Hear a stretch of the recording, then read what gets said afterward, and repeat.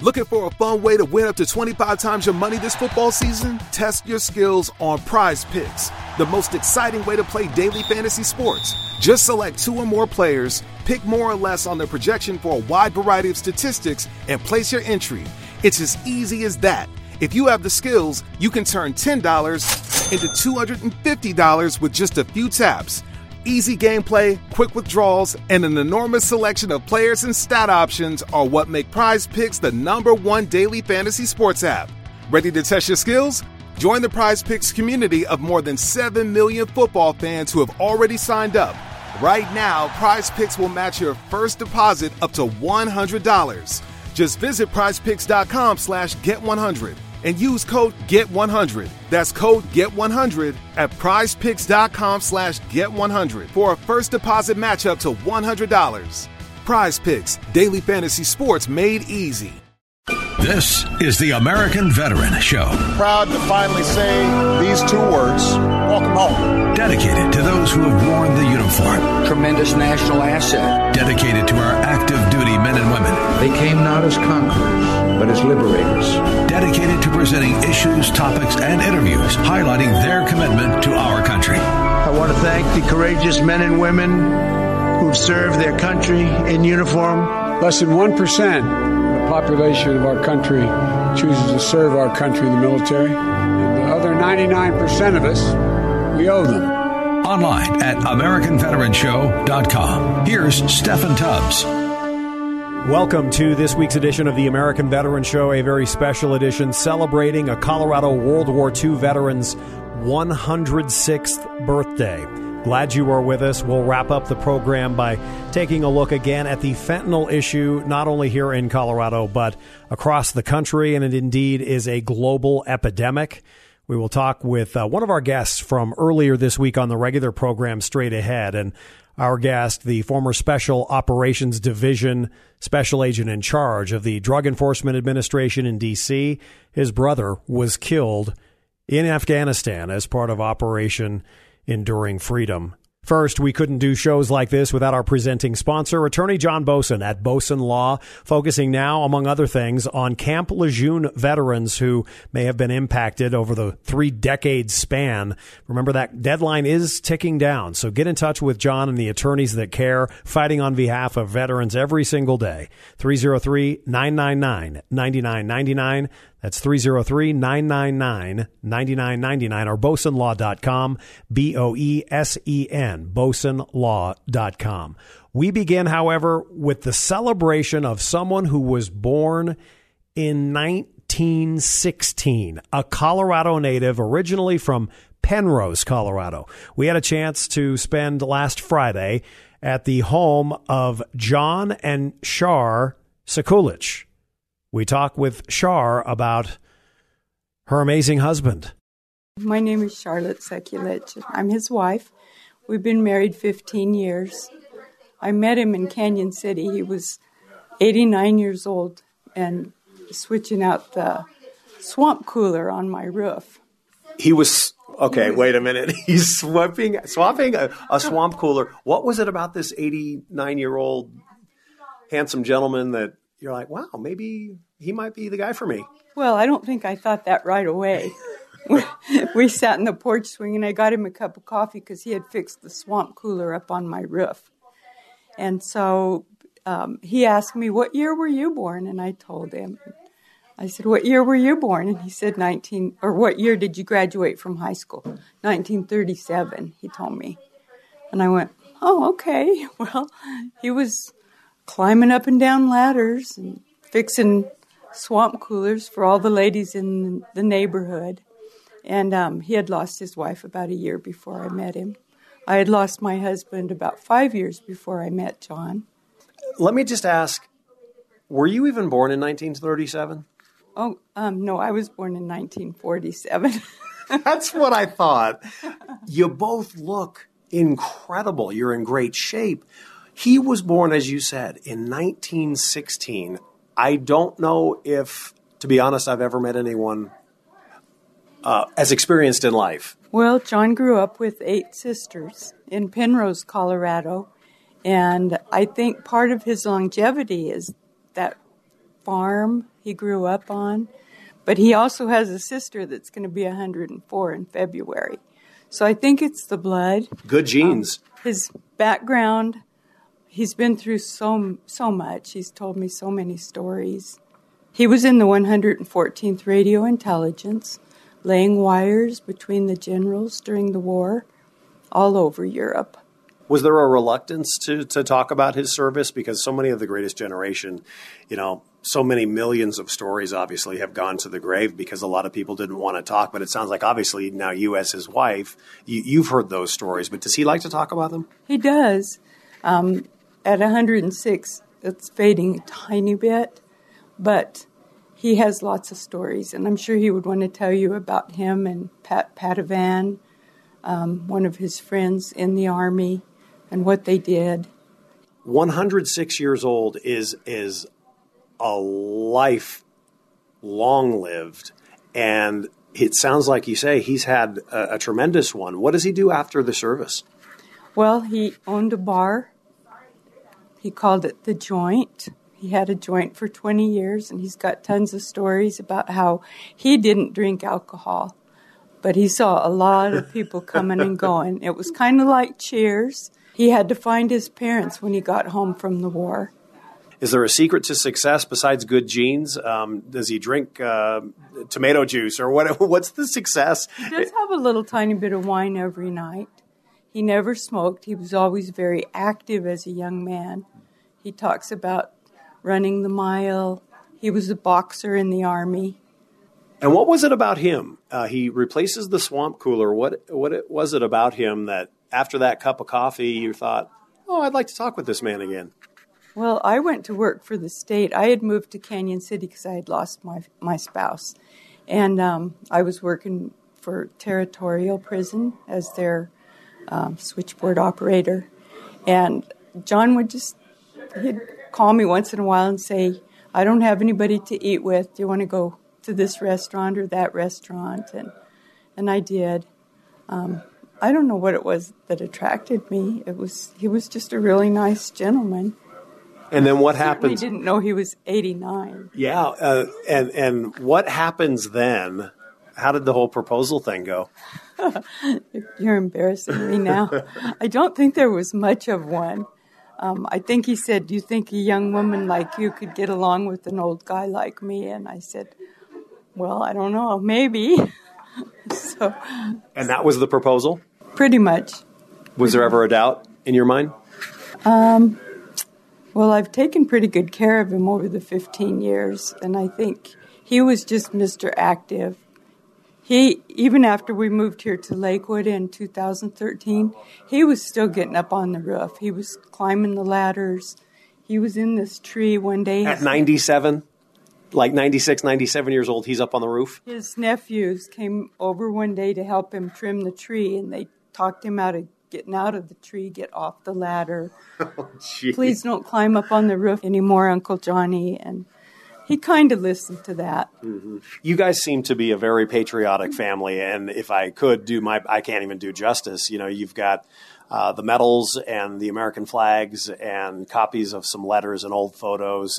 You can't miss the big American flag outside of your home as well. What does the greatest generation mean to you? Because I think you're the product of, right, the greatest generation. Well, it's an interesting story because if my dad was still alive, he'd be 3 weeks older than John. And my dad always wanted me to marry an older guy. He wanted me to settle down in Westcliff, Colorado. No, thank you. I ended up with a wonderful marriage and 2 wonderful kids. I was married for 33 years to the love of my life. And we lost him to cancer. But I don't know. What would he think of John? I think he'd like John. My mom liked John. John knew my mom and her high school sweetheart. She married her high school sweetheart later after my dad died. But the thing about my dad is he never talked about World War II. He never mentioned it at all. And some of my brothers and sisters, there's 11 of us. There's still 8 of us. We have searched everything to find out things about my dad because he never talked about World War II. And that is why I asked earlier, so many stories our veterans never talk. Men and women, those that kept the home fires burning, doing the victory gardens, maybe they didn't talk about it or get their stories out, but especially those in service. That's why it's got to be at least a good thing that your husband has shared the stories with you. He's shared them with a lot of his nieces, nephews, friends. And don't you think that's important? Because if we don't hear... Yes, you need to hear the stories because they're dying. Again, Shar Sekulich from their Lakewood home just a couple of days ago. Coming up in our next segment, stay with us because you will hear from a 106-year-old who I had the honor and privilege of sitting down and interviewing in his home. And also you'll hear as to how I got involved, and that was because of connections with Westera Credit Union. Kudos to them. Kudos to this credit union here in Colorado that supports our active duty and our military. We are off and running. Happy birthday, John Sekulich. We'll talk with you coming up next. This is the American Veteran Show, AmericanVeteranShow.com. Now, back to the American Veteran Show. Here's Stephen Tubbs. Glad you were with us as we continue a special edition because it's not often you get to sit down and have the opportunity to speak with someone who has been on the planet more than 106 years. John Sekulich was born in November of 1916. He grew up in Penrose, Colorado, and would become a member of World War II. Think about this. He was born during World War I and would fight in World War II. Want to start, though, first with how the interview actually came to fruition, and that was because of connections I have with Westera Credit Union and their wonderful public relations team. Amy Trujillo is branch manager of Westera. They come into our branch regularly, and one instance where we were helping Shar, she brought up the fact that John was going to be turning 106 years old very soon, and we wanted to make it a really big deal and celebrate his life and his service. So here we are in their home. I can't fathom this gentleman who you just presented a nice card and gift card to, and kudos to all of you at Westera for recognizing this, because a lot of people just will go, oh, yeah, well, how do you comprehend this man? Amy was born in 1916. Yeah, that's bizarre. It is mind-blowing that he has lived so far up his chain, and he's dedicated so much time in the service, and he's here with us, and it's amazing that he has made it this far, and he looks great. He does not look 106. No, he does not. He looks great, and he's in good spirits, and he's talking to us, and, it's just a great feeling to be able to celebrate that with somebody and to notice them and give them the support that they need. I mean, he has definitely put some good things out in this world, and I think it's coming back to him. And you're saying that with a smile, as I think we can all hear. Have you ever met anybody older? I have not, no. He is the one person that has been over 100 that I have been able to have the pleasure to meet, and it's amazing. We all learn about the wars in school and the history that goes along with it, and to actually have somebody here that has lived it and has, grown into the man that he is because of what he did, that is something special. And I think that within history, we should never forget that. And I think this is a great time to celebrate that.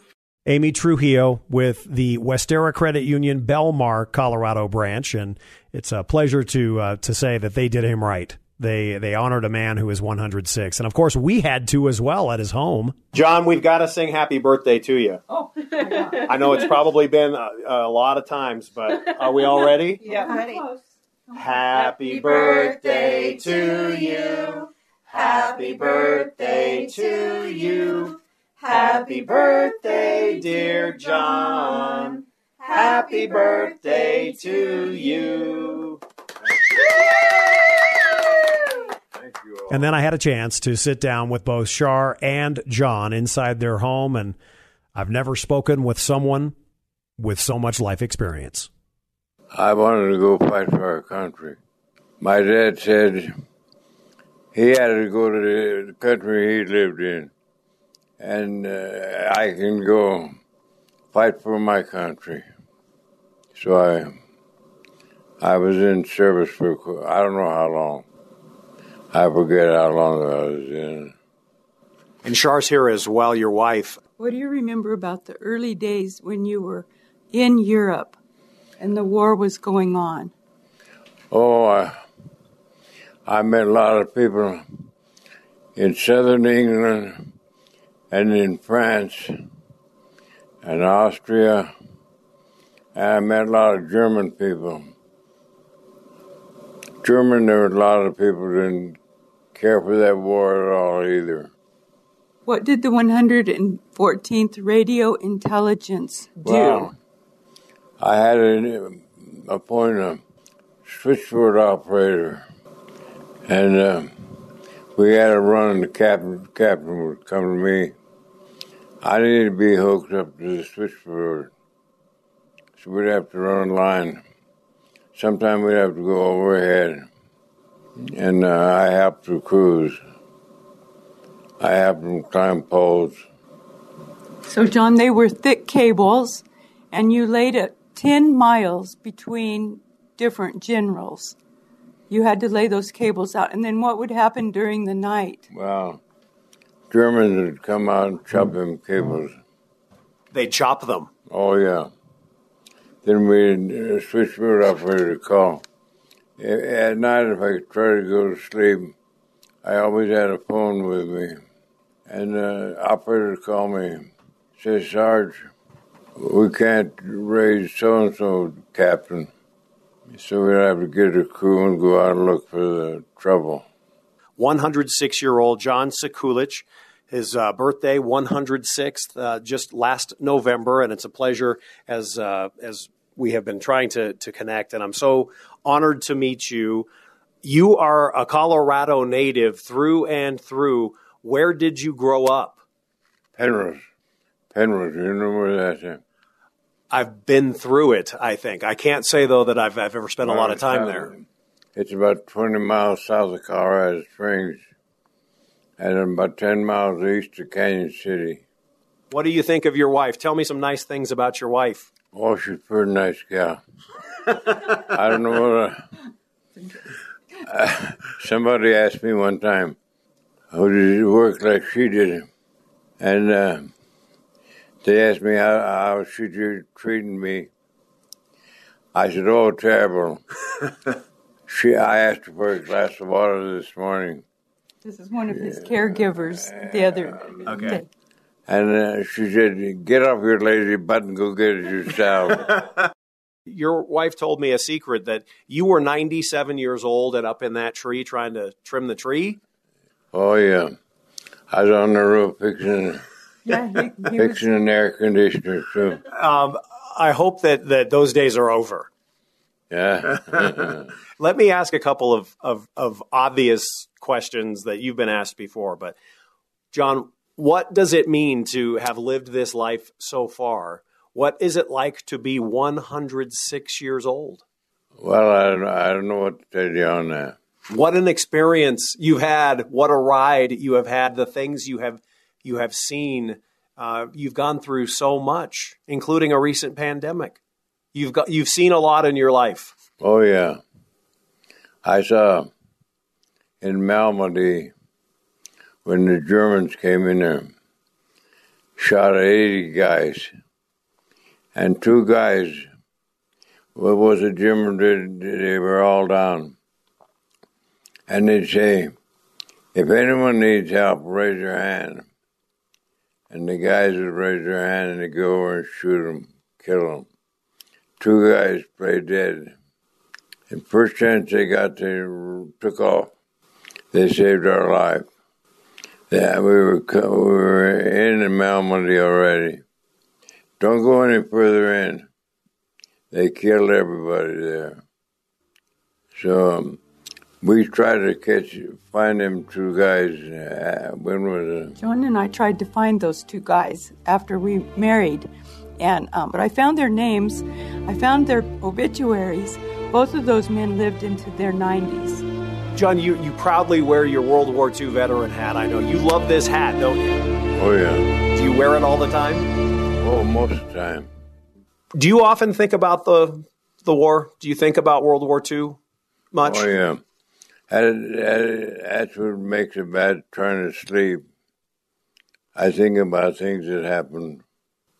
One time, we got a shipment of cable and wire from the United States. And I couldn't believe my eyes. You know, the telephone wire, just like I got today. I picked it up. It didn't bend, it broke. I never saw that in my life. Are you proud of your service? I know that is an obvious question. Tell me how proud you are, even decades later, to have served. Oh yeah, you know, we were taught to look out for everybody you work with. You try to save everybody you could. John Sekulich, 106 years young, born in 1916. A salute to you, sir, for all time, and thank you for your sacrifice and your service. When we come back, speaking of sacrifice and service, the Drug Enforcement Administration, we've talked about fentanyl the last week or so on this program, our last episode, because we should, because of myriad reasons. But our next guest coming up for the second half of the program, Derek Maltz, with formerly the DEA, Special Agent in charge of the Special Ops Division. He spent nearly 3 decades in the DEA and nearly 10 as Special Ops Special Agent in charge. His brother was killed in Afghanistan. We'll talk with him coming up next. This is the American Veteran Show, AmericanVeteranShow.com. Welcome back to the American Veteran Show. We continue now with Stephen Tubbs. We continue this week's edition of the American Veteran Show, and as we have teased earlier in the program, on our regular program just this last week, we had a chance to talk with a former very high-ranking Drug Enforcement Administration Special Agent in charge, Derek Maltz. You may have seen him on Newsmax, on Fox, CNN, NBC, ABC. He joined us last week talking about fentanyl, and we'll talk in our next segment about his connection with the United States military. But our hats off to all of those civilians who enter and serve the government, obviously in so many hundreds of thousands of positions that keep our country going every day. But Derek Maltz, former Special Operations Special Agent in charge, he's a top dog at the DEA in D.C. And again, on this American Veteran Show, we talk about fentanyl. One thing I want to bring up regarding fentanyl is all these mass poisonings. Now, Colorado knows back in February last year, the 5 dead in Commerce City, and then the 3 brothers that died together, the King brothers, in an apartment in Denver in October. But here's the thing. Like just 2 days ago in Onondaga County, upstate New York, 25 poisoned in 24 hours. Then before that, there was 7 dead in the first 11 days in December. The same county had 14 poisonings in 36 hours right before Christmas. Okay, so these mass poisonings are happening all over America, and no one's talking about them as well.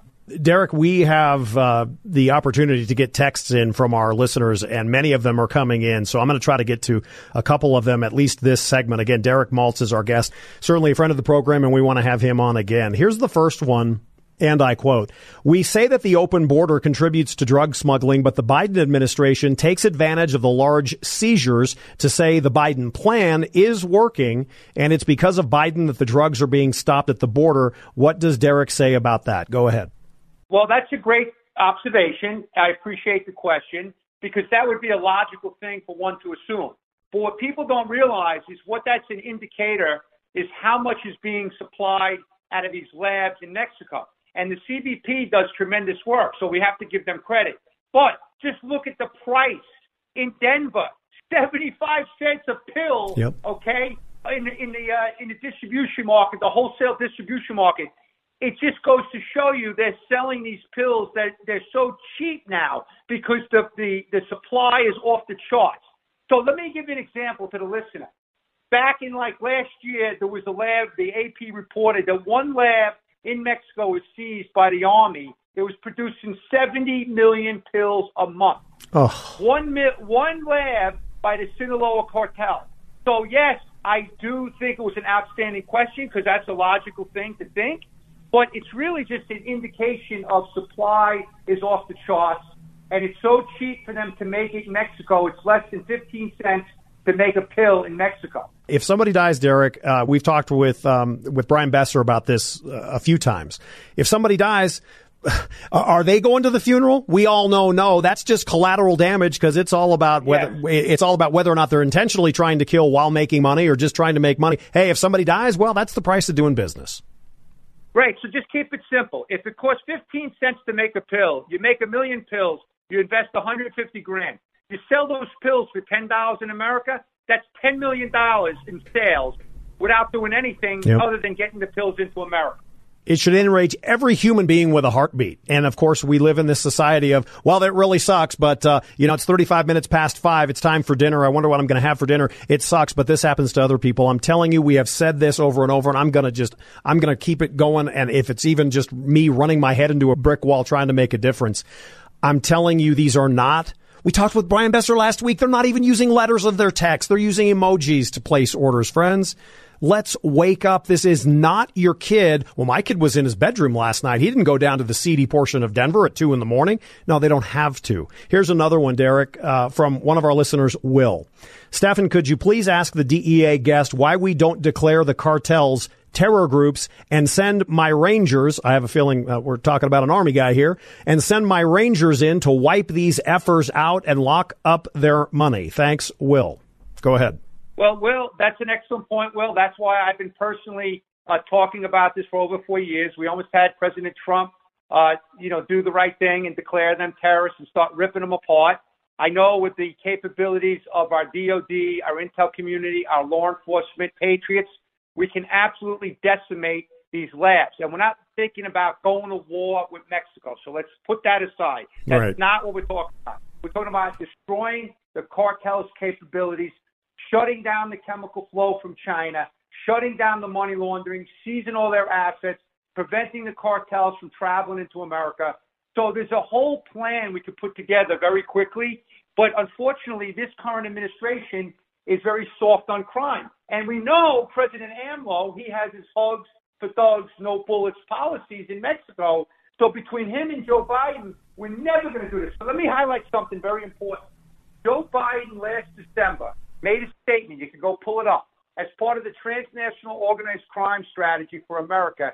He said that the drug crisis is an unusual and an extraordinary threat to U.S. national security. So the question, Mr. President, then why the hell is the border wide open? Exactly. Doesn't make sense. Like, what are you talking about? And where is the border czar? She was designated to fix the problem.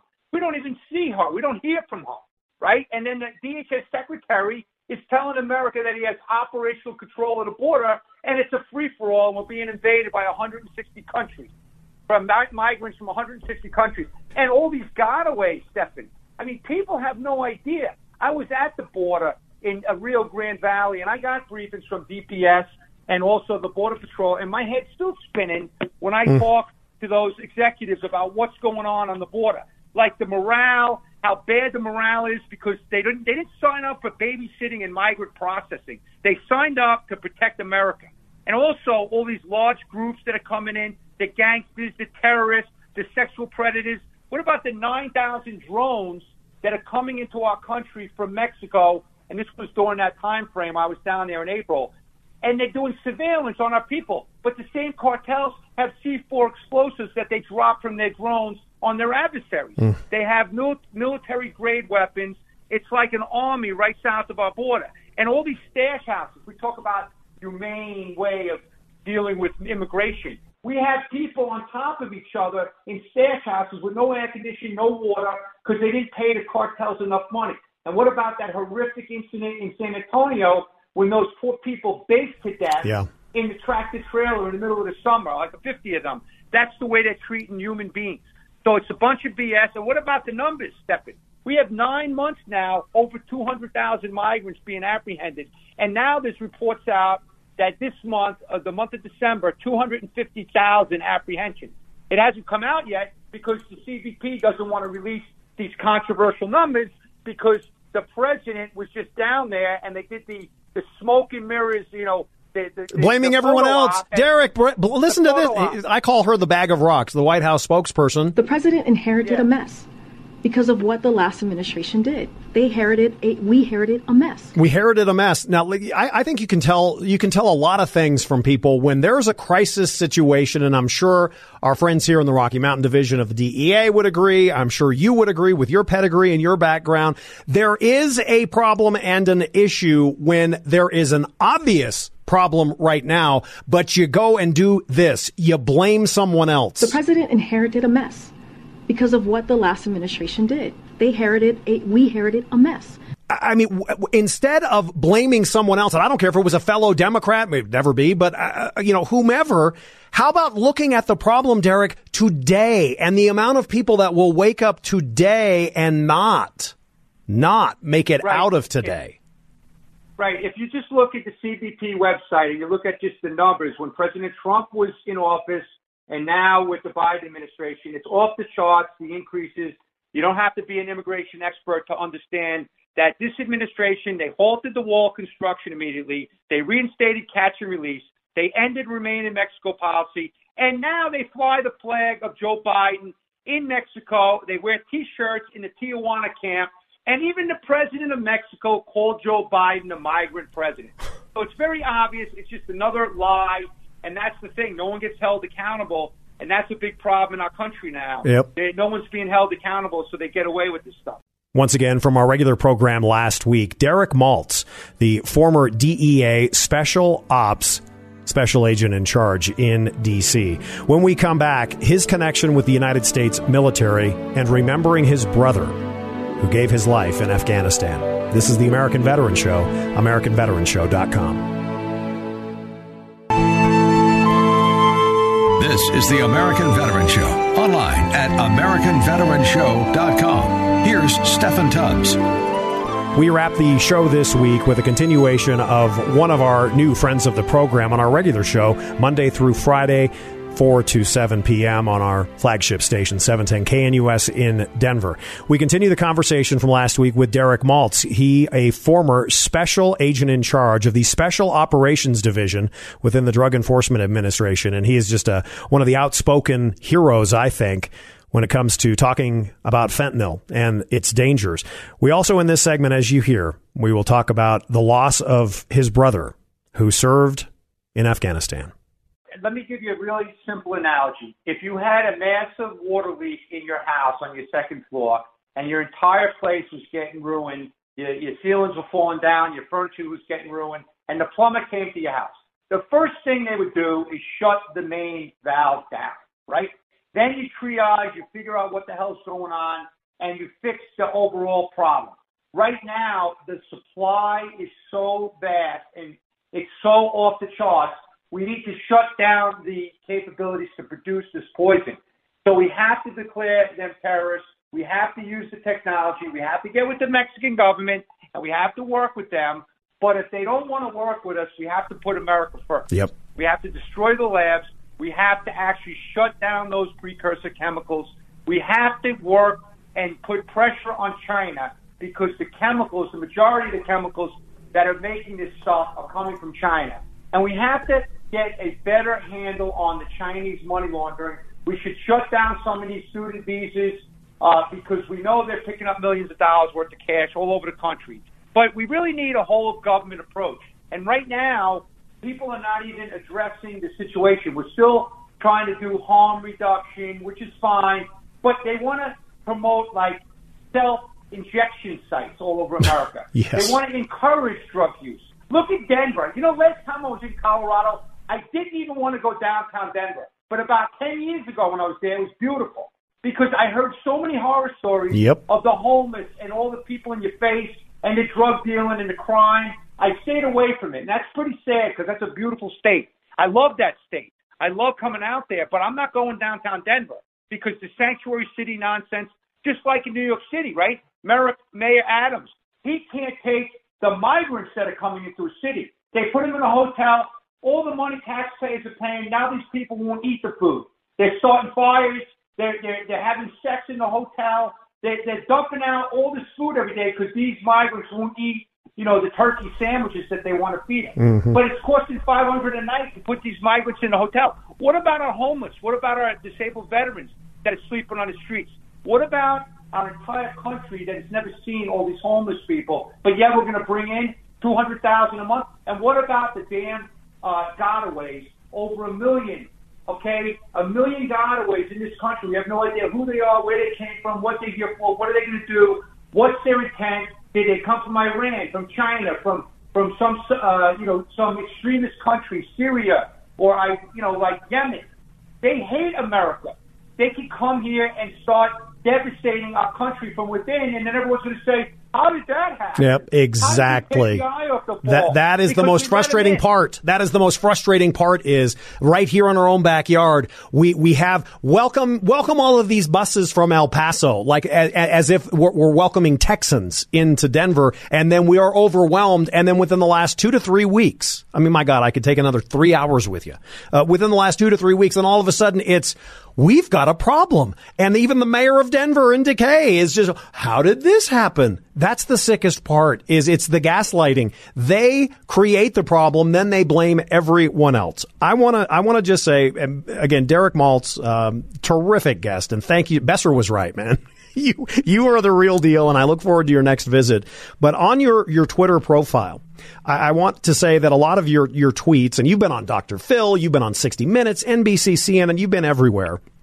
But on and a lot of your social media, you include hashtag law and order, which I love. And I would be remiss if in the moments we have left, we only have a couple of minutes, but it says that your brother died in Afghanistan, United States Air Force. I want to be sure that you can talk about him, and we all are in his debt, and families like yours. Well, thank you very much for bringing it up. So I can tell you what, I think things happen for a reason, and that's why I got assigned to the Special Operations Division. It was 2 years after my brother died in one of the first helicopter crashes in Afghanistan. He and 5 others died in Operation Enduring Freedom. He was part of U.S. Air Force Pararescue Team, and he was so excited to go to Afghanistan to fight for this country, and unfortunately came back in a body bag. But here's the point. When I got to the SOD operation, it made me way more passionate than I ever would be, because all I could think about was Mike's last day on the helicopter when he sent a picture to his family, basically showing us like, this is it. You'll never see me again. But I would always put that on my presentations and my briefings, because it would remind me, what would Mike want me to do? Sit back and relax, or fight these bureaucrats any way I can and support these families who are burying their kids?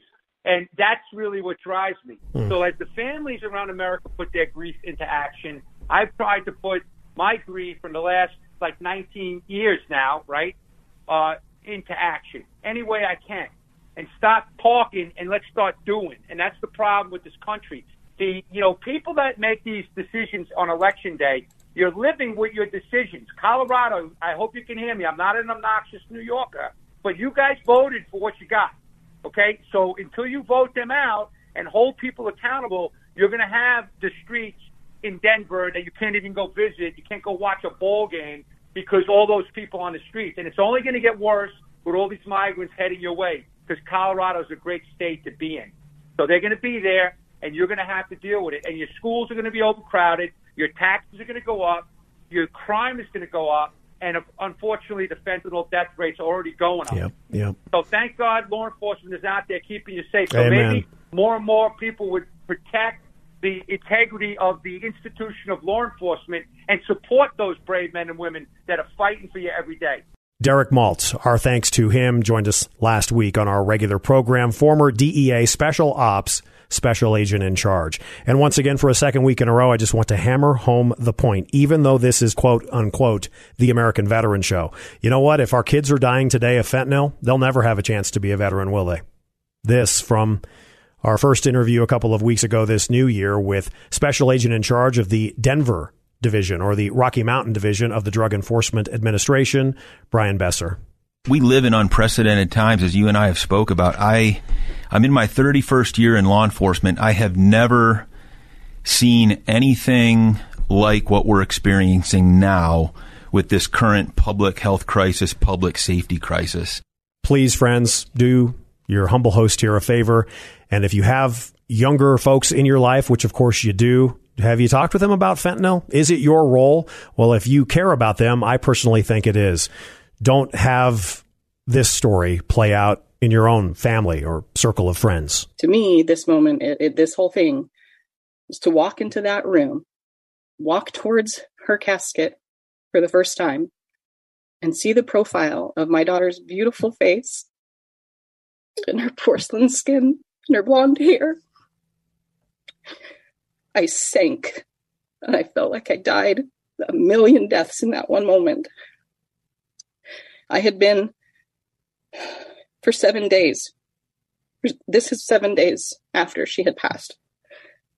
I had heard the words that she's gone, but I hadn't seen it with my own eyes yet. And until that moment, it was like I was just trapped in some weird I can't imagine. Yeah. Twilight Zone. Please don't think that this can't happen to you. Please, please, please. Every type of family in America is being affected. Every age of person is being affected. It's the most dangerous time in America to be a teenager right now. These drugs are so easily accessible. So please don't think this can't happen to you. If you have kids, please talk to them right away. Ask them what they know. And just be open and honest with them and safeguard them before it's too late. There's no do-overs here. Andrea Thomas there. She joined us a couple of weeks ago. And Katie, who lost her daughter. Both of them lost their daughters to fentanyl. I realize this is the American Veteran Show, but it is our duty. Thanks again for tuning in, and thanks again for Derek Maltz and his time. That wraps up this week's edition. For producer Michael Arpaio, I'm Stephen Tubbs. Have that talk, especially with the younger folks in your life, about fentanyl. And remember our troops. Talk to you next week. The American Veterans Show is a copyrighted production of Mountain Time Media Group, LLC. All rights reserved. For more information, visit AmericanVeteranShow.com. And join us next week for another edition of The American Veterans Show.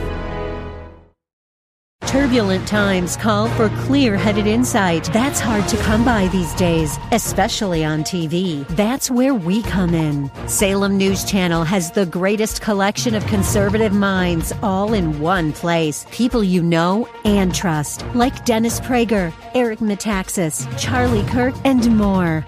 Unfiltered, unapologetic truth. Find what you're searching for at snc.tv and on Local Now Channel 525.